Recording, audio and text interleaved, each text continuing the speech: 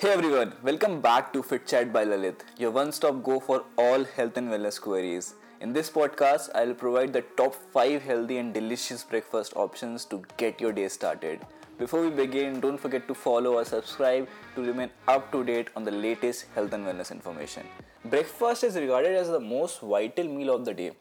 Is this true?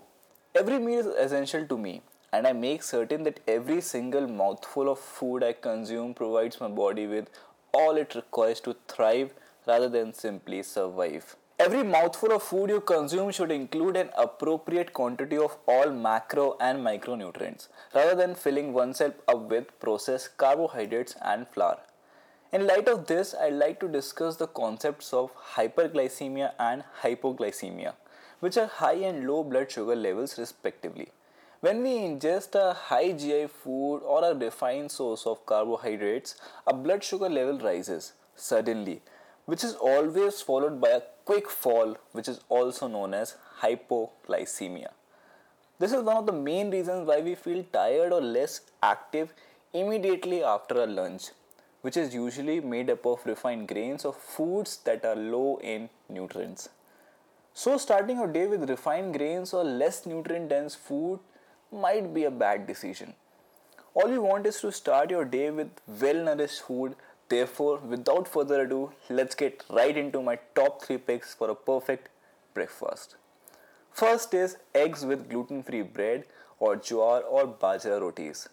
One thing I make sure of is that every single meal contains some form of high quality protein cooked in saturated fats. Carbohydrate source also vary. Over here, I'll cook a masala omelette with butter and serve it on gluten free bread or jowar or bajra rotis. Egg bhurji with gluten free bread is also delicious. If you combine 4 eggs, 2 tablespoons of ghee, and 2 slices of bread, you'll get around 24 grams of protein, 45 grams of fat, and 20 grams of carbohydrates. This is an excellent way to start your day. The high fat content of this meal will keep you satisfied for a longer period of time, saving a time from continuous munching. The reason I am continuously concentrating on gluten and processed grains is previously covered in this podcast. Therefore, I would recommend that you should listen to it. And short tea or coffee has to be added to this combination where I use stevia powder as a sweetener. Second is chila and paneer bhurji.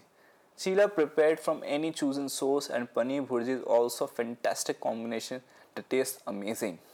My personal favorite are moong dal ka chila with ghee and malai paneer bhurji with butter. This combination has around 20 grams of protein per 100 grams of paneer, approximately 40 grams of fat and approximately 20 grams of carbohydrates every piece of chila. High fat consumption will keep you satisfied for longer, and this high bioavailable form of slow digesting protein from paneer will keep the process of growth and repair going until your next meal.